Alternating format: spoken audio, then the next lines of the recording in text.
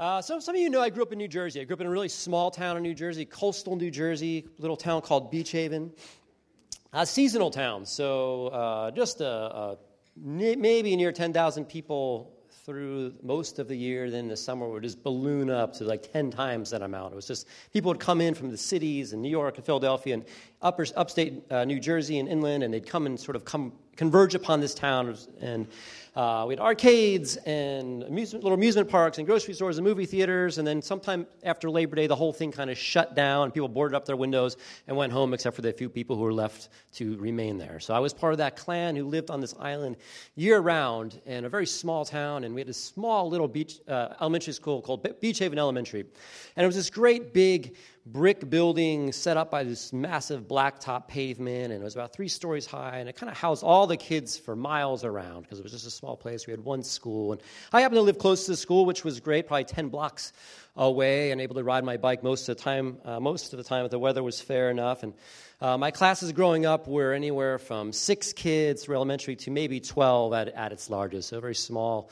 kind of almost like a one-room kind of classroom kind of feel at this school. And we didn't have a lot at this school. You spent most of your time, like I said, in one classroom, but we did have gym class, and I had those experienced gym class like many of us have in elementary school, and the horrors or excitement of that, depending on what side you're on, and doing things like climbing the rope or tumbling or doing the training for presidential fitness and such. And one of the things, of course, we learned at Beach Haven Elementary School, where I grew up, that was formative in my life was the game of kickball. And kickball, we had this big blacktop pavement on there, and you kick a jelly ball, and it's kind of like baseball, the jelly ball. And so we had kickball there, and I hadn't experienced kickball until about a 3rd or 4th grade because it didn't come around. It wasn't something we had ever seen before, and our gym teacher took us out, and we learned to play kickball. And at the time, I was small and very, very shy, and actually almost afraid of the gymnasium. I didn't like big spaces. I still have a problem with large spaces, so very strange. But I was sort of a shy, timid person. I wasn't excited to necessarily jump into new things. But it was kickball day, so we went out to the blacktop where we'd begin to play this game. And I think we had 2 classes combined together to make the game work. And the teacher appointed 2 captains, which of course were the most athletic in the grades.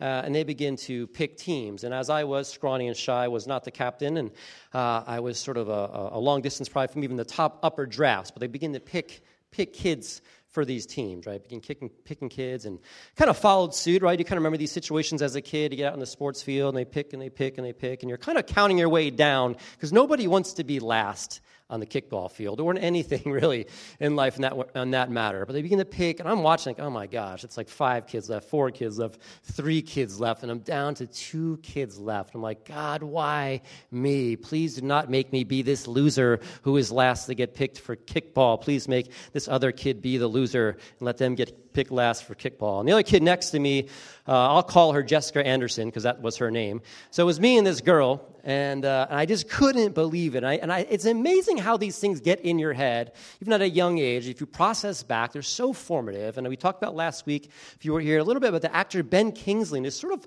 hole in his heart from being lack of affection from his parents. And he's a very accomplished actor now. He's done a great job, and he has all these accolades, but he had found a significant hole in his heart dating way back then. And as you process these things, it's interesting to find the things I remember as I was kind of leaning into these stories of acceptance or rejection. And for so many of us, we have these sort of hurts where we were chosen or not chosen for something, and it can stick with us, and we can move on, we can kind of bury it or whatever, but they're there, and they begin formative. So it was me and this girl, and we're standing there watching, and I'm just begging, because one of the captains was a boy, the other captain was a girl. I'm like, come on, boy captain, at least throw me a bone here, like we're the same, you and I, you know? And it just felt like an eternity. I stood there feeling terribly alone next to Jessica Anderson. I'm not sure if she cared. She probably thought the same thing, but she probably thought she was better than me, like I thought I was better than her, so she assumed she was going to get picked. I remember thinking, how did this happen? How did I end up in this sort of place of life that I was this guy on the field, right? I seemed to be fairly comfortable, but yeah, right, maybe I was small or I was shy. I wasn't a good player, but man, how did I end up here? And these moments of life, and when you're waiting to get picked, and in kickball or any of these kind of sports, the last person who's not picked isn't really picked at all, Right? They don't get picked then. They just get thrown onto the team. And when I was in this, back then, if you're old enough to remember this, before the sort of PC athletics we have now, today someone would jump in when it's down to like the last 6 kids and just split them all up, right? 3 here, 3 here. Let's move on. So to save anyone the humiliation of being sort of picked last or left to be last. I remember hanging on to that moment, this is horrible. And I'm trying to act normal and act as if I don't notice the humiliation. I'm sitting there waiting, thinking my name, praying for my name over and over again in my head. And I hear Jesse, and I'm like, oh my gosh, thank you, God, right? And I start to step forward, and I see Jessica move forward. I'm like, no, why, God, right? And then I hear, no, Jesse. And I'm like, oh yes, thank you, God. And I just remember that relief of not being picked last, especially to a girl in that moment by this kid, Stefan, who should have picked me earlier on in the draft anyway, right? Remember these things. And it's hard to not get chosen. It's hard to not have someone believe in you, right? And it's in fact when you're watching other people who are feeling they are accepted. And deep within the human soul is this longing to be known, to be loved, to be desired, right? Not just used or even accepted. Well, I accept you, but to be wanted, to be desired. That's what we want from one another, to be desired by others, by another. That's what we crave from our spouse. That's my spouse to want me, to desire me. My spouse wants me to feel the same way about her. And we look at this story as we continue on in John 1. We're getting to the point where Jesus begins to call these disciples, those who he would call to walk alongside of him, those who would believe in, those who he is picking to be with him. This is a key event in the ministry of Jesus and central to the ongoing work of God today. The Gospels sort of end where they begin with this calling of disciples, and Jesus says, now you go and make disciples. And we look at John's approach heading into this portion of Scriptures, the end of chapter 1. He's established that Jesus is no ordinary man. He's God. He was there at the foundations of time. He created the universe. And yet somehow he's humble. And this prologue to the ministry of Jesus in John 1, we see that Jesus is not coming onto this scene to do this mission just alone, but he's inviting others to join him, even to help him. So read this chapter, John 1, and then we'll pick it apart a little bit and see if we can find something for us. This is John 1, chapter 29. And if you've been with us, you remember. If not, we're just coming out of Jesus' baptism. So Jesus had gone into the desert, and John the Baptist is baptizing people. And the kingdom of heaven is at hand. Repent. Jesus joins right along with them. He gets baptized. And it's this really monumental event. The heavens kind of open up, and the Father speaks down. This is my son with whom I am well pleased. And people acknowledge, man, Jesus is the guy. So this has happened. And in the book of John, we move into this next kind of part of the story. But if we read Matthew or some of the other books, we'll understand that right after Jesus' baptism, he went away into the desert for this series of temptations, 40 days. John doesn't include that. In his narrative, it wasn't key for him to include it. But where we'll pick up, the baptism happened, 40 days, Jesus retreats in the desert, and then we get here. Next day, John saw Jesus coming toward him and said, this is John the Baptist. He saw Jesus coming toward him and said, look, the Lamb of God who takes away the sin of the world. This is the one I meant when I said, a man who comes after me has to pass me because he was before me. I myself did not know him, but the reason I came baptizing with water was that he might be revealed to Israel. Then John gave his testimony. And so John's speaking this out, what he had saw. I saw the Spirit come down from heaven as a dove remain on him. And this is after the fact. The baptism had happened. 40 days or so has gone by. And I myself did not know him, but the one who sent me to baptize with water told me, the man on whom you see the Spirit come down and remain is the one who will baptize with the Holy Spirit. I've seen and I testify that this is God's chosen one. So this activity is still happening in the desert. John's still probably doing his baptisms. He's calling people to repentance. Jesus has gone away for a while. Now he's come back. The next day, John was there again with two of his disciples. When he saw Jesus passing by, he said, look, the Lamb of God. When the 2 disciples heard him say this, they followed Jesus, turning around. Jesus saw them following and asked, what do you want? They said, Rabbi, which means teacher or master, where are you staying? Come, he replied, and you will see. So they went and saw where he was staying, and they spent the day with him. It was about 4 p.m. Andrew, Simon Peter's brother, was one of the 2 who had heard that what John had said, and followed Jesus. The first thing Andrew did was find his brother Simon and tell him, we have found the Messiah, the Christ. And they brought him to Jesus. Jesus looked at him and said, you are Simon, son of John. You will be called Cephas, which is translated to Peter. So we begin to see this interaction with these first 2, which will become Jesus' disciples in this story. And they were John's disciples ahead of time, so they didn't kind of come out of nowhere. And this discipleship process in the Jewish culture of that time, and some of you may be familiar with this, all the kids started from a young age, like 4 or 5. They went into basically an elementary school where they would learn the Torah. They would learn the first 5 books of the Bible, Genesis, Exodus, Leviticus, Numbers, Deuteronomy, in Hebrew. And they would memorize great portions of this, if not the entire thing, as children. Right? So as young kids, was their focus. And they would stay in that till about the age 12, and those who excelled would go on. So if you got to age 12 and you had memorized the first 5 books of the Bible and you seemed sharp and astute, you would move on to a secondary school, which would set you up to become potentially a disciple of an established rabbi. Right? So all the kids want this. So anyone we read about in these stories, Peter, Andrew, they had gone through this sort of schooling and they ended up in a certain place. Andrew, as we pick up here, and then Peter, based on where they're at following John the Baptist, we would assume they did not get picked up by a rabbi. They did not excel. When we learn that about most of Jesus' disciples, right? We've heard that. They're not necessarily the most scholarly, smartest kids on the block, the guys who Jesus calls unto himself. But he has a reason for picking them out. And we're just going to go through this a little bit. So John was there again. He's with his 2 disciples. So Andrew was one of the disciples. We get to read on a little bit further. Now, what it meant to be a disciple was not just a follower. So Andrew was one of John's disciples. It meant a lot. It speaks highly of Andrew. We can glance over that, and it's very easy. I've heard these messages 100 times. The disciples were nobodies. They didn't do anything, and all of a sudden Jesus said something, and they followed him, and they gave their life to him. It didn't really work that way. Andrew was a disciple of John the Baptist, who at this time was the most radical religious prophet the world had ever seen. John the Baptist was this crazy camel hair, locust eating, telling the religious stories to repent. He's baptizing people. He's claiming the kingdom of heaven. He's a radical guy. And Andrew was one of his disciples. And a disciple, again, wasn't just a follower or he'd occasionally come along. Man, he was behind this guy every step of the way, learning his ways, serving him, learning the ministry that he was doing, day in and day out, just diving into following John the Baptist. John the Baptist, again, he's out in the wilderness doing crazy things. Andrew was a fisherman. He might have had to leave his fishing business for times to go follow John the Baptist. So this is a strong guy to begin with. Now, maybe he didn't make it according to the Torah sort of way of schooling, that rabbi, but he is a strongly passionate, committed believer in the kingdom of heaven. And I think that's important because we kind of dismiss the disciples sometimes of where they're coming from. Right?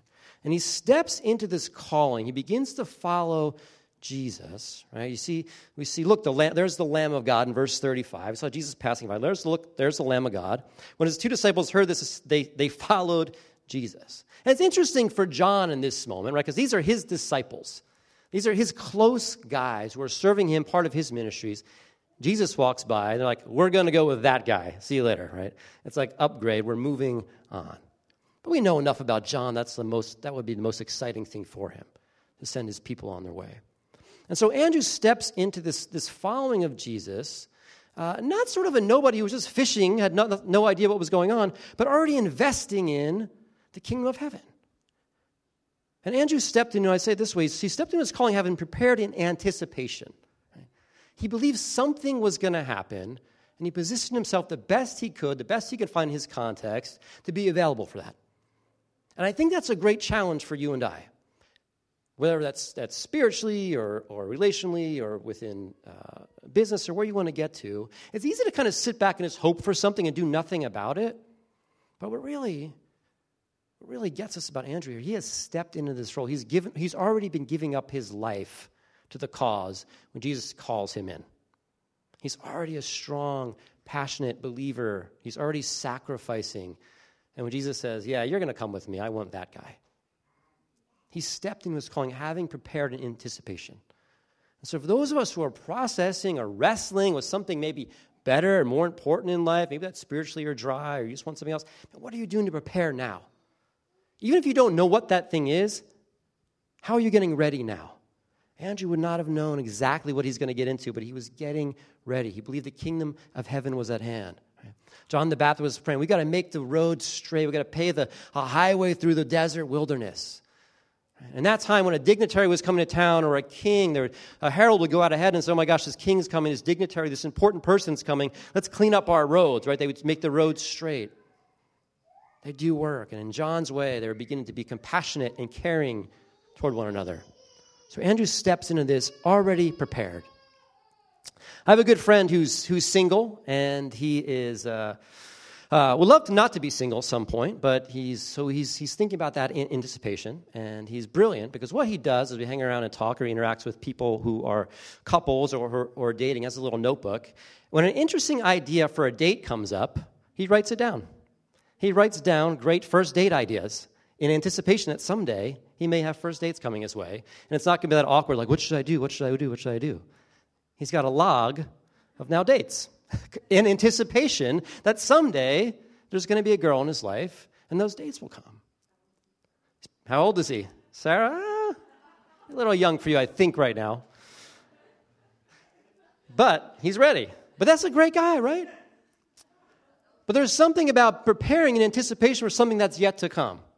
What can I do today for the thing that I hope to get somehow? What can I do today to help that along? You can't do everything for that. We don't know everything. Andrew didn't know everything what Jesus was going to look like as he followed. But what could he do? And he was investing in John the Baptist's ministry because he believed that was the next closest thing to that which was coming. Right?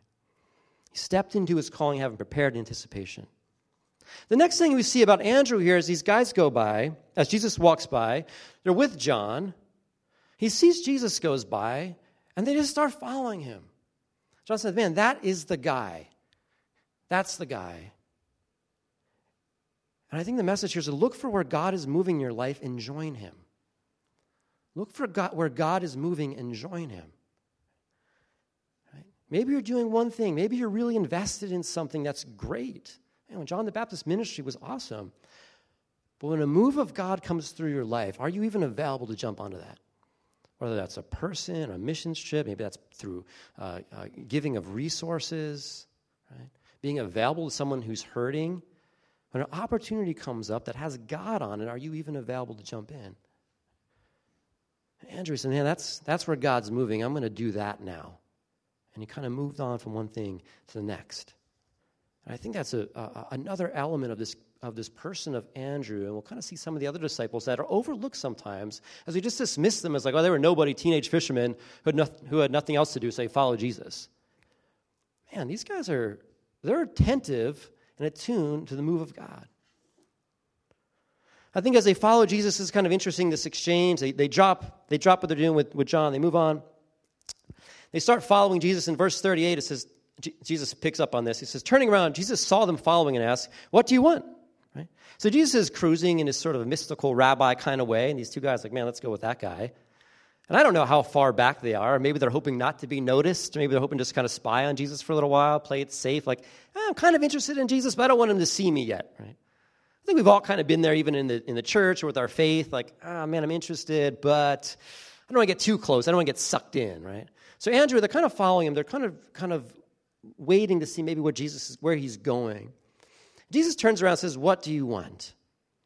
What do you want? And it's kind of like, oh, shoot, he caught us. What do we want? What do we want? They kind of look at each other like, what do we want? I don't know. What do we want? So they say, Rabbi, where are you staying? They don't really answer the question. They don't really know what to say there. They say, Rabbi, where are you staying? He said, come and you will see. Jesus said, let's just continue this. Let's continue this on. Right? This following, what you're about to embark on, what you're stepping into with me is not sort of a dialogue we can have on the side of the road right here and figure it all out. It's all right. You got some questions. Just come with me. And so they went and saw where he was staying. They spent that day with him. It was about 4 PM. They spent time with Jesus. They didn't try to rush this thing. Jesus isn't about rushing anything. He says, you come with me, and we'll figure it out. And that's hard for some of us because we like to know where we're going or where God's going, right? God, where are you going? Because I want to make sure I want to go with you. I'm not sure. Can you explain it to me a little more? So just following Jesus. So there was this tremendous act of faith in here. And Jesus will lead, but he won't always tell, right? Jesus wants to lead our lives. He doesn't always tell us where he's taking us, but he wants to lead our lives. He says, come and you'll see. Come and you'll see. Just take the next step, right? And we like to know where we're going. I know it drives my wife crazy when we're going on a date or going to go do something together. So where are we going? I'm like, you'll see. Man, she hates that. And because she hates it, I tend to do it more. That's because what should I wear? Where, the whole thing. And I get it. You want to be prepared.